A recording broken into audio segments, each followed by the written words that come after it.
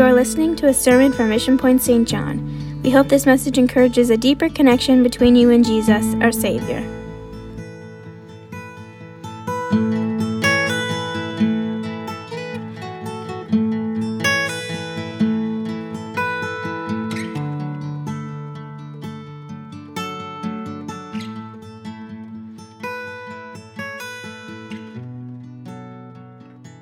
Amen. If you have your Bibles, turn with me, if you would, this morning to 1 John chapter 4.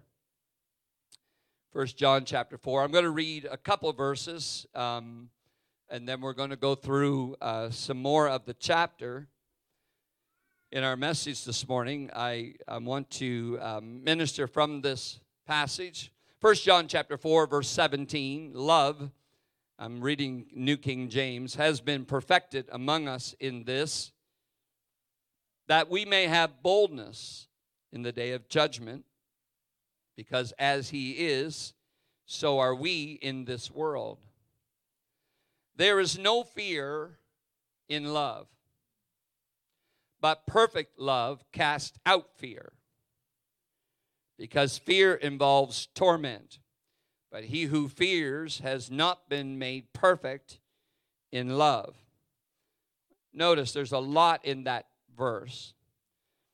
There is no fear in love, but perfect love casts out fear, because fear involves torment. But he who fears has not been made perfect in love. And this morning I want to talk to you about perfect love. Perfect love. We use this verse we use the word love quite freely in our society.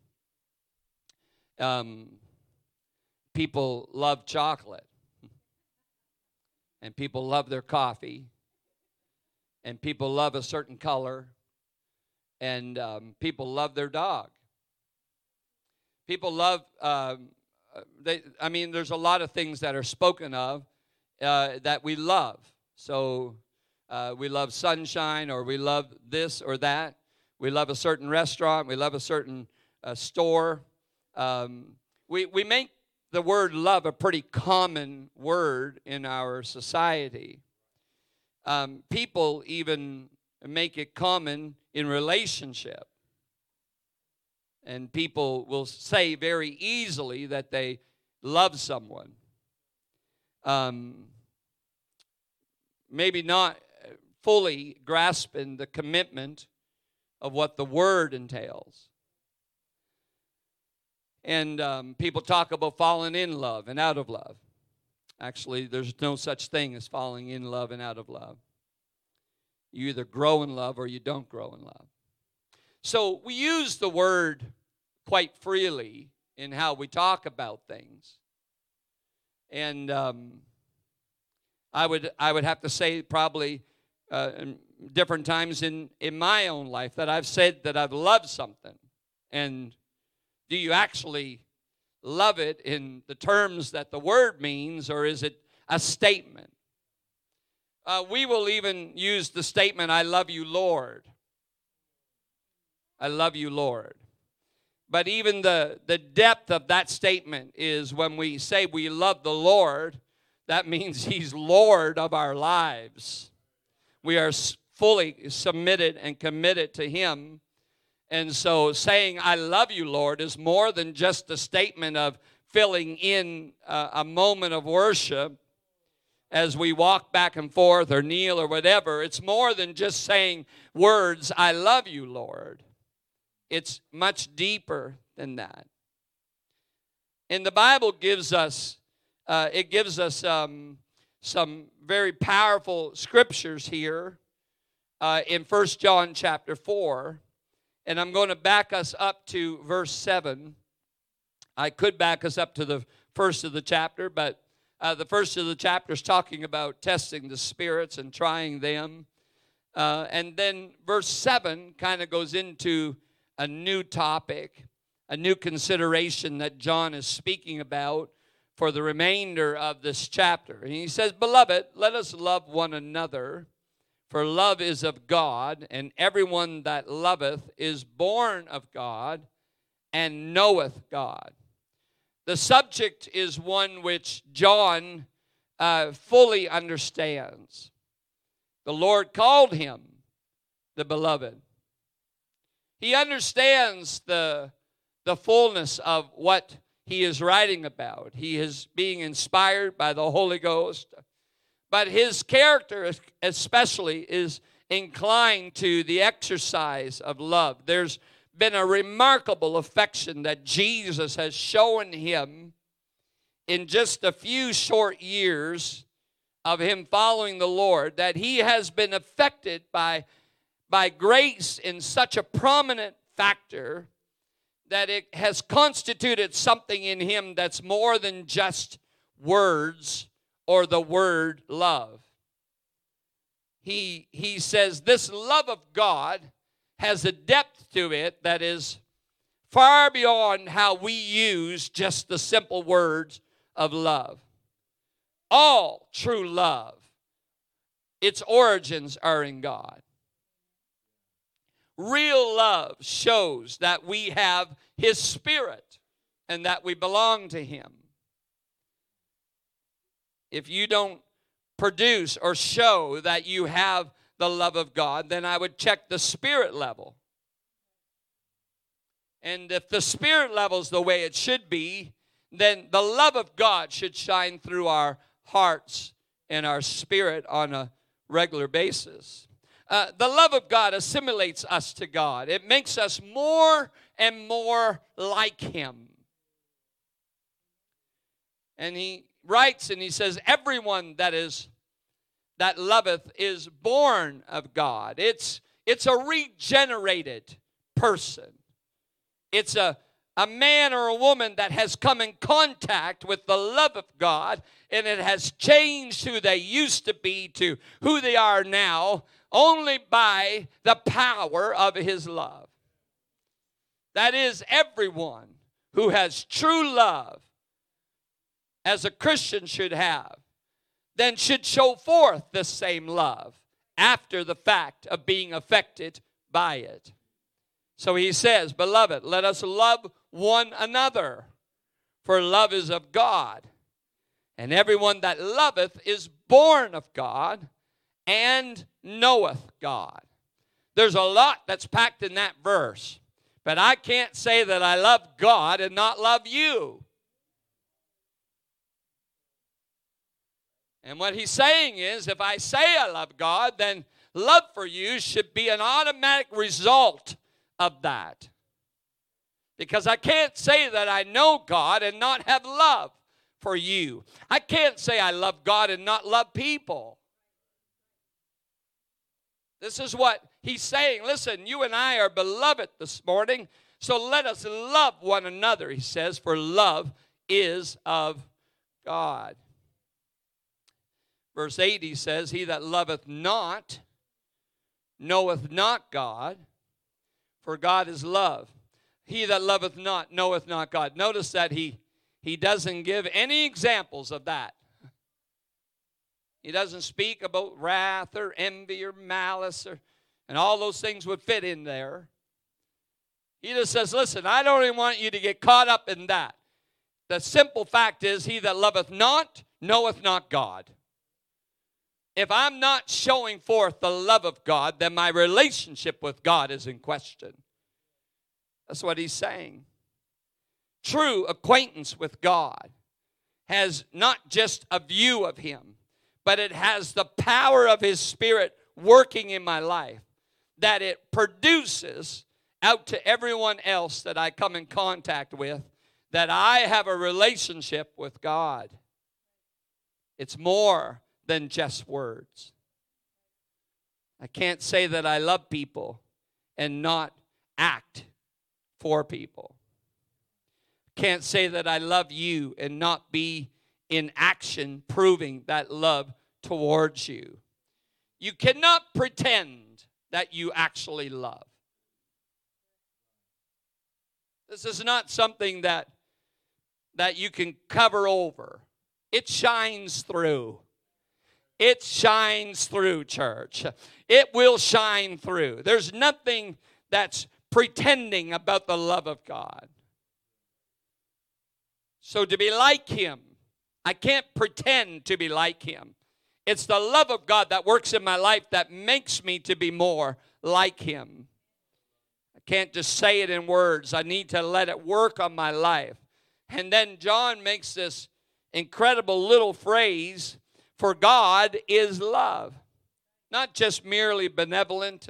He is benevolence itself. Never was there a more important declaration that was made in such few words. Never has anything been said in just a simple sentence that's so powerful than what John stated in this last little phrase of verse 8. For God is love. The darkness of the world, the sin of the world, the sorrows of the world, the things that are happening in the human race, the wickedness that is all around us, hallelujah, those things will continue. But God is love. Yeah, and in the midst of all that, of all the sadness, of all the things that are happening in the world, all the sin and sorrow that you see, you can still be assured that the statement that John writes is still true. God is love. John's not saying that God is only love. That's just one of His attributes. And John is not saying that love is God.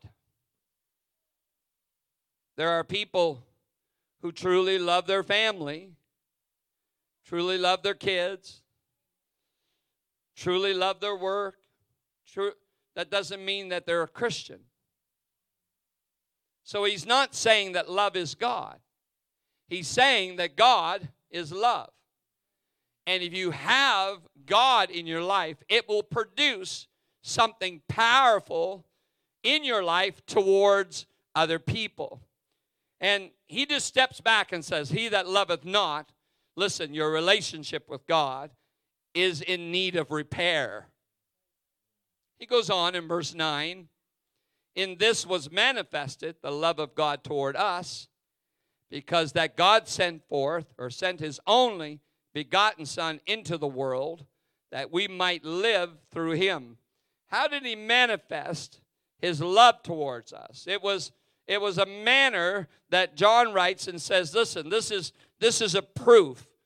The apostles making a statement. This is the proof that God has loved you. He came, robed Himself in flesh, and died for you and I, that we could live for Him.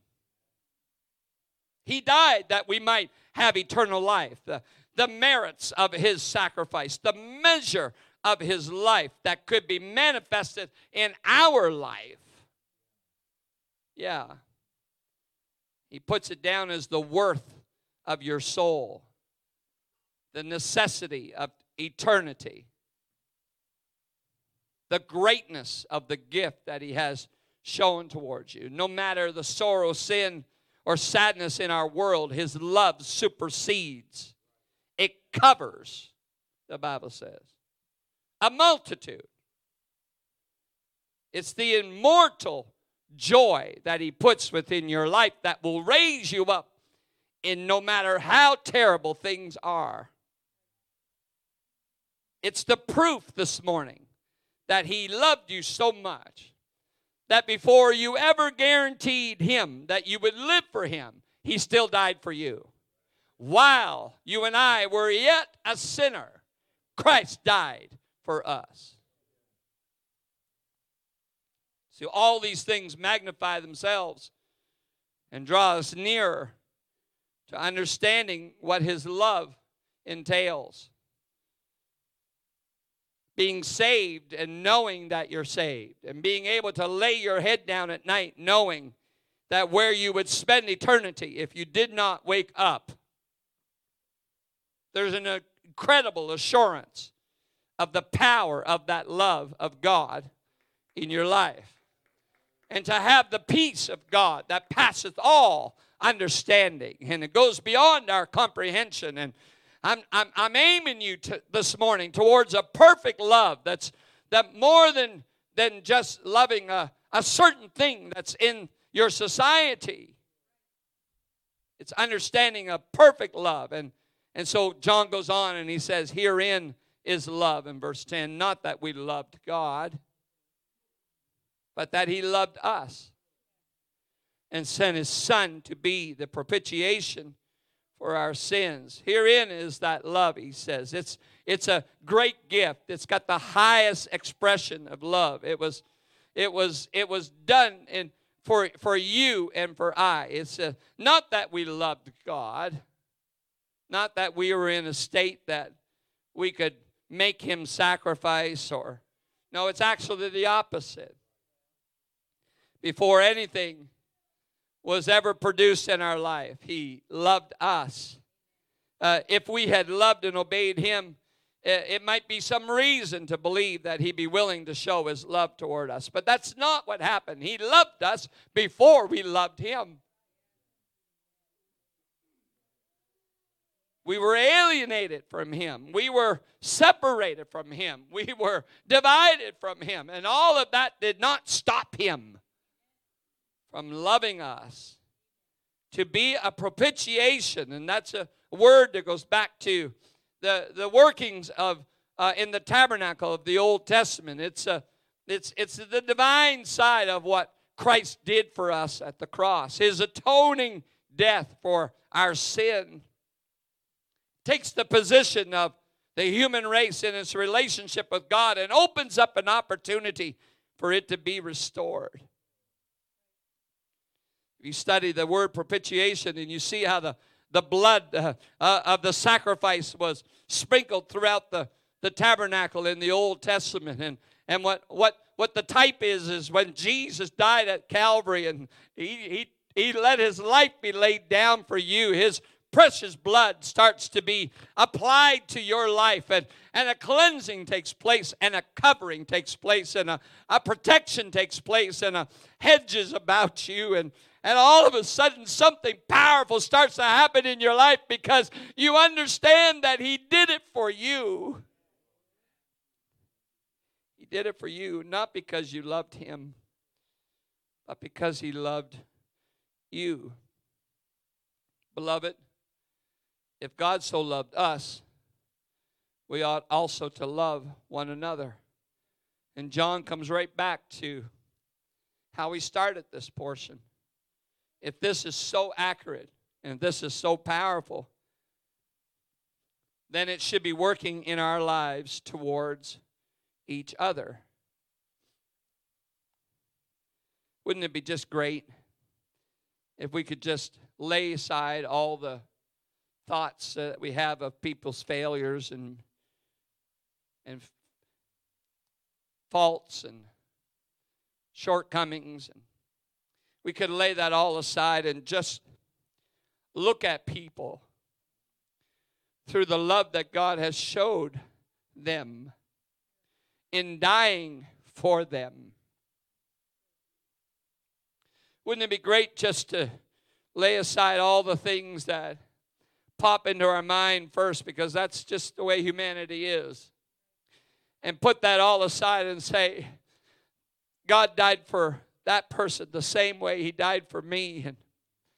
And it's a powerful understanding that if God did that for me, he can do it for them. And if he did it for them, he can do it for me. And all of a sudden we start to view people differently. We view them through the blood of the Lamb.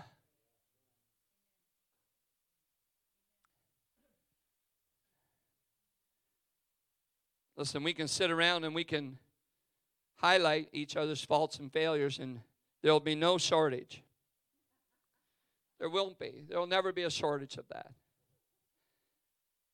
But he didn't determine his love towards you based upon how many errors and faults and shortcomings you had.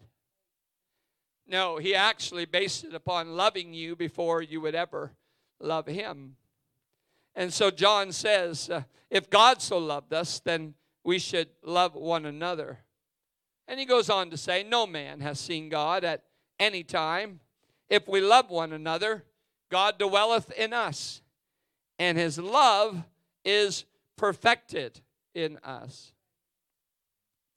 The idea of not seeing or being seen of man is just a simple state that no mortal eyes have ever seen the Spirit of God. They've seen God manifested in the flesh through Jesus Christ. But no man has seen the Spirit of God. The Bible speaks about that. And the focus is if we love one another, then John's saying there's something that dwells in us.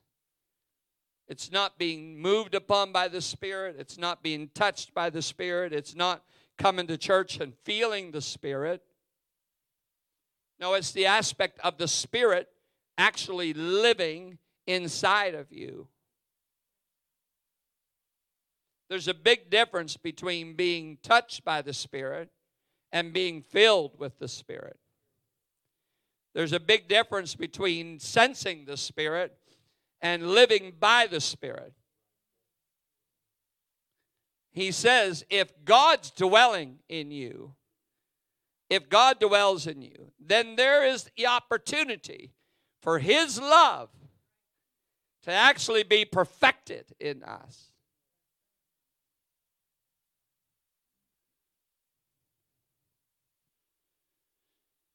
What does that mean? It just means carried out to completion. That God is completing in your life, my life, what He desires to do through our life. The idea is not absolute perfect. No one is there. So no, He's not talking about you and I being perfect. But it's the idea of producing an effect. And the general sense of that is out of your life comes the fruit of the Spirit. And those fruit of the Spirit are all controlled by love. You can read how Paul writes about it in 1 Corinthians 13. You can have as many talents as you want. You can talk about all those talents all you want. But if you don't have love, you're just like a sounding brass or a tinkling cymbal. And he speaks all the way through the chapter. And ends it with, but the greatest of these is love. And so all of a sudden we start to understand if the love of God is working in us through His Spirit, then it's controlling our lives and it's producing in our lives the fruit of the Spirit, which is love, joy, peace, long-suffering, gentleness, faith, meekness, temperance. And those things are being produced in our life. Those are not things that you can do on your own. Can't do it on your own.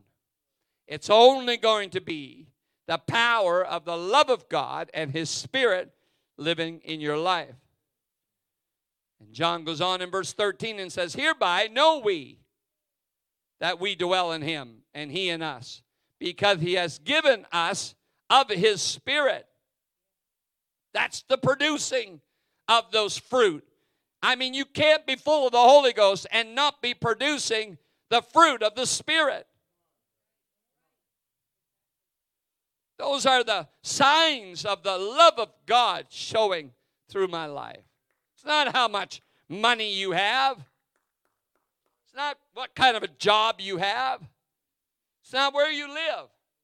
It's not the friends you have. None of those things are proving God's love in your life. What is proving God's love in your life is the power of His Spirit that's working in your life to produce the fruit of the Spirit.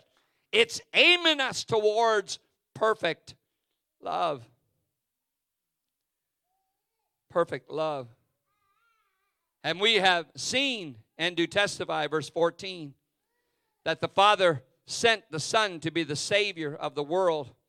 We're a testimony of that. That's what John is saying. We're a witness of the truth. That this whole thing started with Jesus wanting to restore relationship with people in Him. And we're a witness of that. Or we should be a witness of that.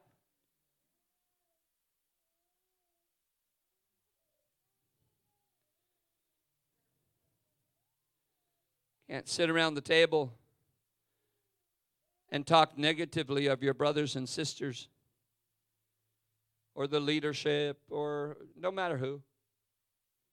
You can't sit around the table and do that and be a testimony of Jesus Christ dying for you in your life. Just doesn't, they don't go together. They don't go together. It's actually the opposite of that. When you sit around and you are an encouragement and you uplift and you're praying for the ones that are struggling, and you want to be a hand extended to the person that's having a tough time, and all of a sudden what God did, hallelujah, at Calvary is being testified through your life, and you are being a testimony of His power, of His love that's shining through you. I can't say I have the love of God and not love you. Doesn't work. And so John's writing, and he says, listen, we're to be a testimony of his work and his sacrifice at Calvary. Verse 15, we're getting there. Whosoever shall confess that Jesus is the Son of God dwelleth in him, and he in God. This is the true sense from the heart. This will prove that you and I are a Christian, obviously, is if we're confessing that He is God. And so there's something that happens when you confess that He's God. God dwelleth in you because of that confession that you know that He's God. Well, what's that saying? That's not just making a statement that there's some big guy up there sitting on a throne. That's not what it's talking about. This is talking about whether He's God of your life or not. This goes back to that phrase, I love you, Lord. God, I want you to be the Lord of my life. That's a big statement. That means I'm submitting everything of me to Him, whatever His will is, whatever His love wants, whatever He desires in my life, that's what I want Him to do.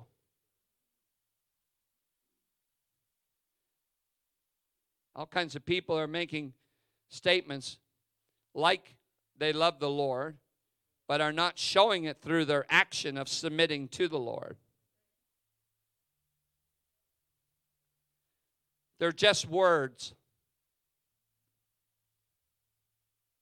But when you submit everything in your life to Him, He senses that the words that you're saying are more than just words.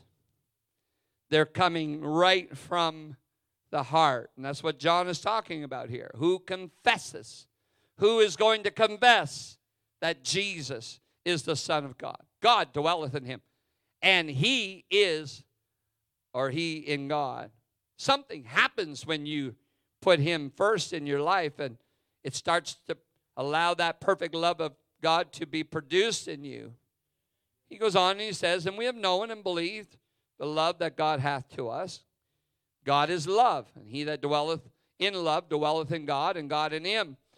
John repeats what he has said in verse 8, that God is love. Usually when something like that is repeated in Scripture, it has significance that he's trying to emphasize, again, what he has already said. That we know and believe the love of God, that God is love. But he dwelleth in love, and love dwelleth in God, and God in him. And so he's just emphasizing, again, what has been spoken in verse 8. Herein is our love, verse 17, made perfect, that we may have boldness in the day of judgment, because as he is, so are we in this world.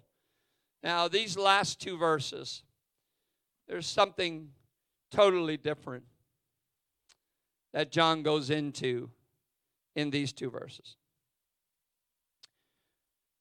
The love within us being made perfect, again, it's not talking about us being perfect, but us having perfect love.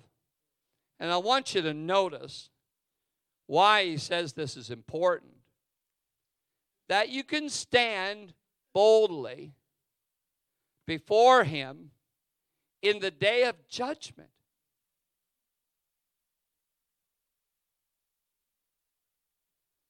There's no sheepishness there. There's no, coming like a scared rat into the presence of God. There's no inferiority. There's no second class. There's no, I'm not good enough. There's none of that. Understanding the power of His love will allow you to walk into the judgment seat realizing who you are in God. Oh, if we ever could find out who we are in God, something would take a different route in our lives. This is not some pity party with God, and He's not, in some try to make you look bad, and it's not, some bad parent situation where He's trying to hammer you down and discipline you, and that's not what this is about. This is about understanding His perfect love, that He died for you while you were yet a sinner. And He gave His life. And when you gave your heart to Him, He adopted you into His family. He grafted you into the vine. He filled you with His Spirit. He called you His own. You are a son and daughter of love. There's a perfect love that He allows to happen in your life that you can. This is not a cockiness. This is not a conceitedness. This is understanding who you are, that you can come into the judgment seat of God because you've experienced perfect love.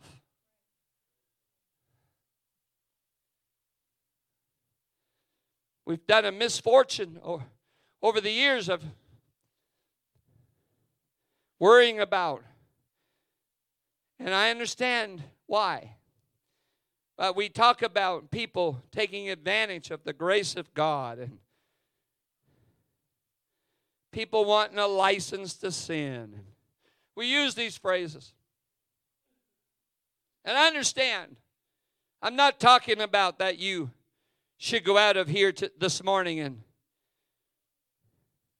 you're in charge. It's the opposite of that. If you understand perfect love of God, you understand He's in charge. But because you understand He's in charge, you don't have to crawl through life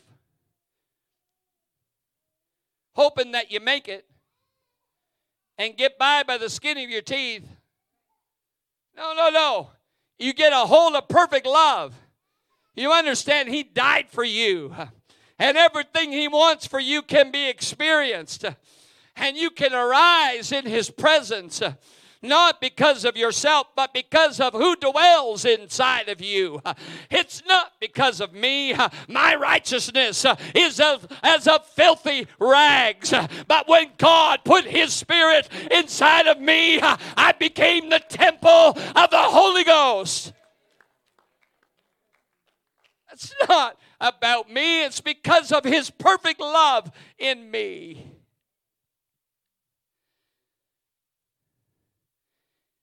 And we may have boldness in the day of judgment. Because as He is, so are we in this world. You see what that phrase is saying? It's not what He becomes, no, it's what He is. What He is already, what He's already been, what He always has been. Because of who He is. That's how we can be in this world.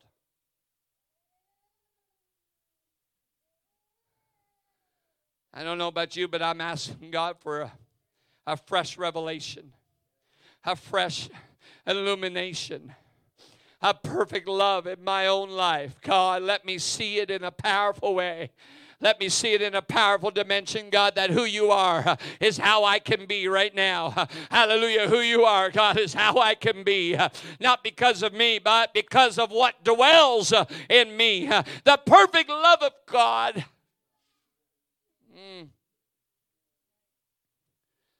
Okay, I said all that stuff to get to verse 18. There is no fear in love. There is no fear in love. Love is not an affection which produces fear. If fear is being produced, love is not being shown. In the love we have for a parent, a child, a friend, there's no fear. When you love as a parent or as a brother or sister or as a spouse or whatever, there's no fear in that.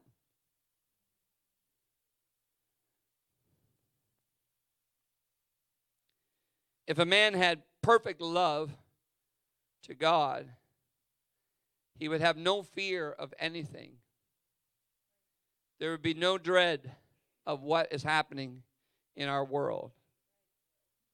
And yet there are so many people living in fear. There'd be no fear of death, no fear of the grave. Yet there are so many people who are afraid to die. All kinds of things that are happening in our world. Economics, and viruses. It's caused people to, in some cases, go right off the deep end with fear. But perfect love, there is no fear. Because you understand that there's no fear in God. There's a fear of God, which is an awe and a reverence, and that's not displacing that. Proverbs chapter 1 and verse 7 talks about that the fear of the Lord is the beginning of knowledge. So he's not talking of us having no awe or reverence of God. That's a separate idea. What he's talking about us is not living our lives in fear.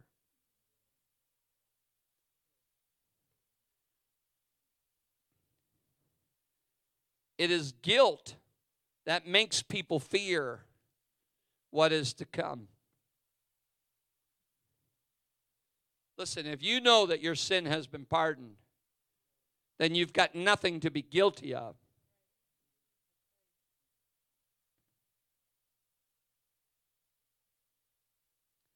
So guilt controls people's lives. How is that produced? Not accepting that God has forgiven you.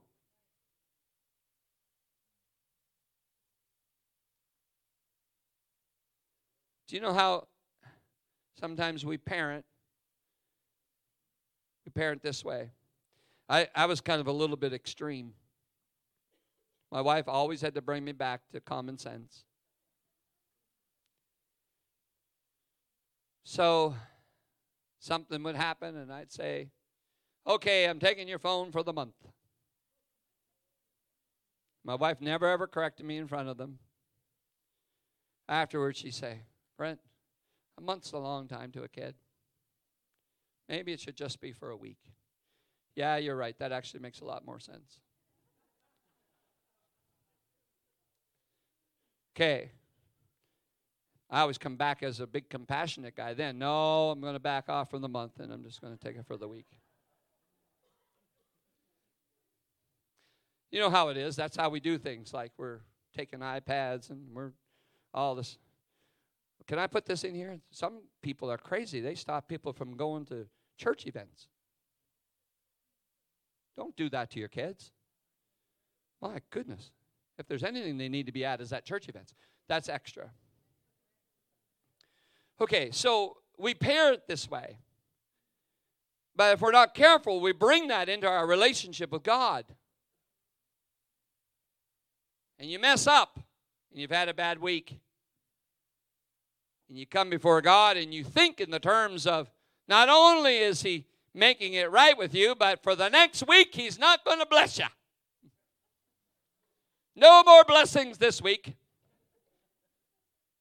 Not protecting you, not, because we bring that mentality in our relationship with God.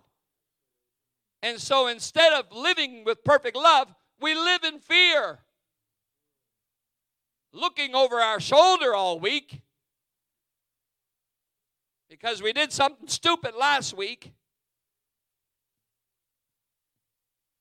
And so we miss the exact understanding of perfect love. I'm not condoning sin.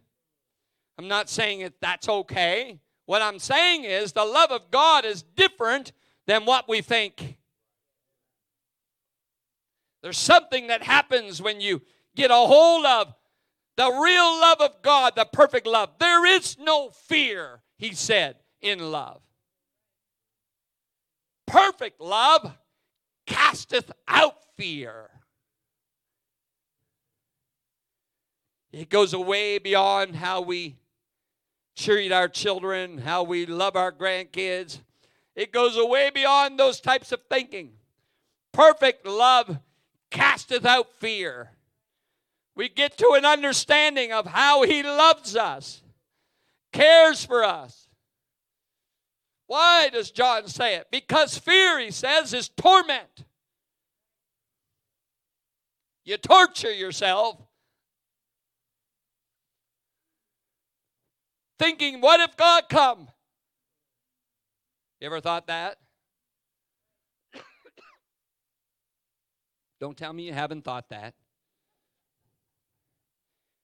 You feel convicted in your heart. You did something that you probably shouldn't. You maybe said something, watched something, whatever the case is. Oh, my Lord, I got to get this right. What if the Lord come? You have these thoughts go through your life. And all of a sudden it produces a fear. And listen, it's not that we should pass off conviction. Conviction is of the Holy Ghost. Condemnation's of the devil. But perfect love casts out fear. It brings us into a place with Him where we realize He's your heavenly Father. And He's paid such a price for you that He's not willing that any should perish, but that all should come to repentance. That everybody that is His child is an heir with Him. A joint heir. You're part of the church of the living God. Getting a grasp of His perfect love. I don't have it fully. I'm looking for it. I'm praying for it. I'm asking for it. God, give me a full illumination, understanding of your perfect love so I can grasp how powerful your love is so that it shines through my life the way you desire it to do. Yeah. He said it casts out fear because fear is a torment. He that feareth is not made perfect in love. It's not made perfect in love. It actually causes people to live anxiously, stressed out, feeling unqualified, not good enough, will never measure up, could never reach what's being preached, could never attain what they're striving for. Listen, those are all, God's not putting that stuff into your thinking. That is produced by fear. See, the word perfect, it means complete, not perfected, but perfect as the result of having been perfected. It's the working of God's work in your life, that love that's working in your life that makes you more and more like Him. And as you grow in Him, and as you become closer to Him, and as you're learning more about Him, and as you're allowing Him to work more in your life, then all of a sudden it's producing the fruit of the Spirit in your life, and you're getting to see that perfect love that's working through you. Oh, we're always going to be on this earth a ways from being perfect, no doubt about it. But the perfect love of God, it's already set. And as that works through your life, hallelujah, and you're being controlled by the Spirit and not by the flesh, then it produces in you. Music come. So what does perfect love mean? James 1:14 says, let perseverance finish its work so that you may be mature and complete, not lacking anything. What perfect love means in my life is that God is continuing to work on me so that I'm mature and become complete in Him. And I'm not lacking anything because His love is in me.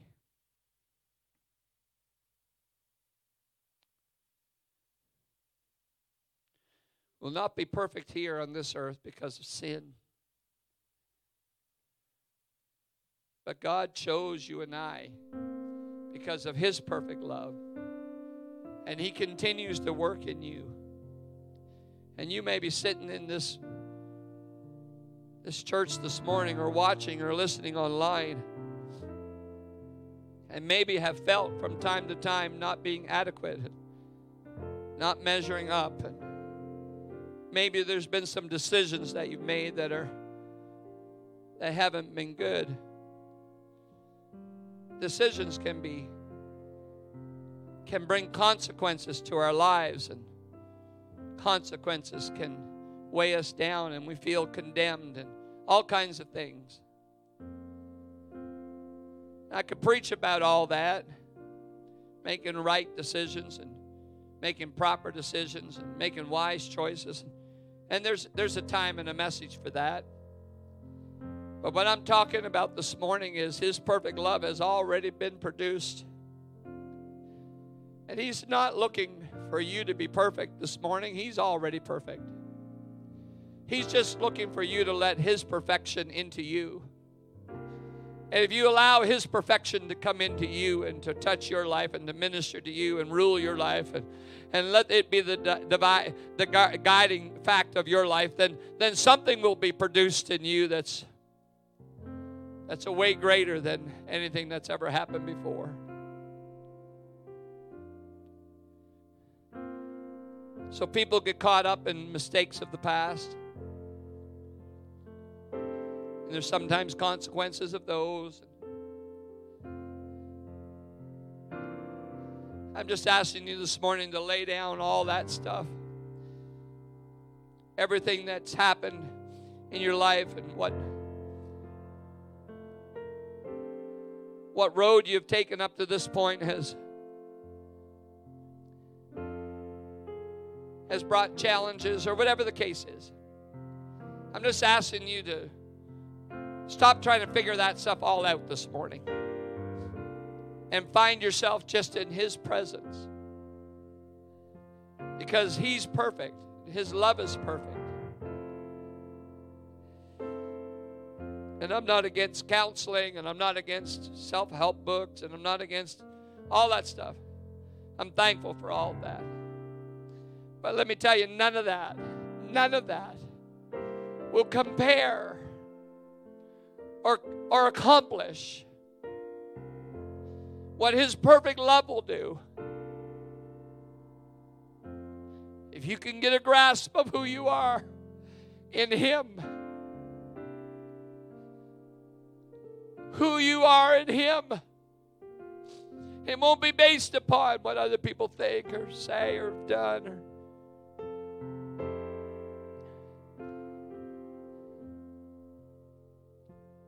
There's no fear in perfect love. Perfect love casteth out fear. Yes, you may be vulnerable in His presence, but let me tell you, He won't do anything to hurt you.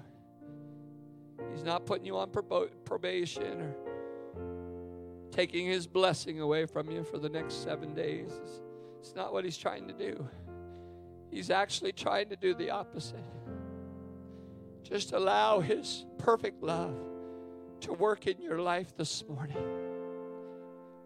That it would just remove all those hurts and barriers and walls and things that you've built over time, just to tear that all down and allow His perfect love to work. Thank you for joining us today. If you want more information, connect with us on our website at missionpoint.ca. God bless you.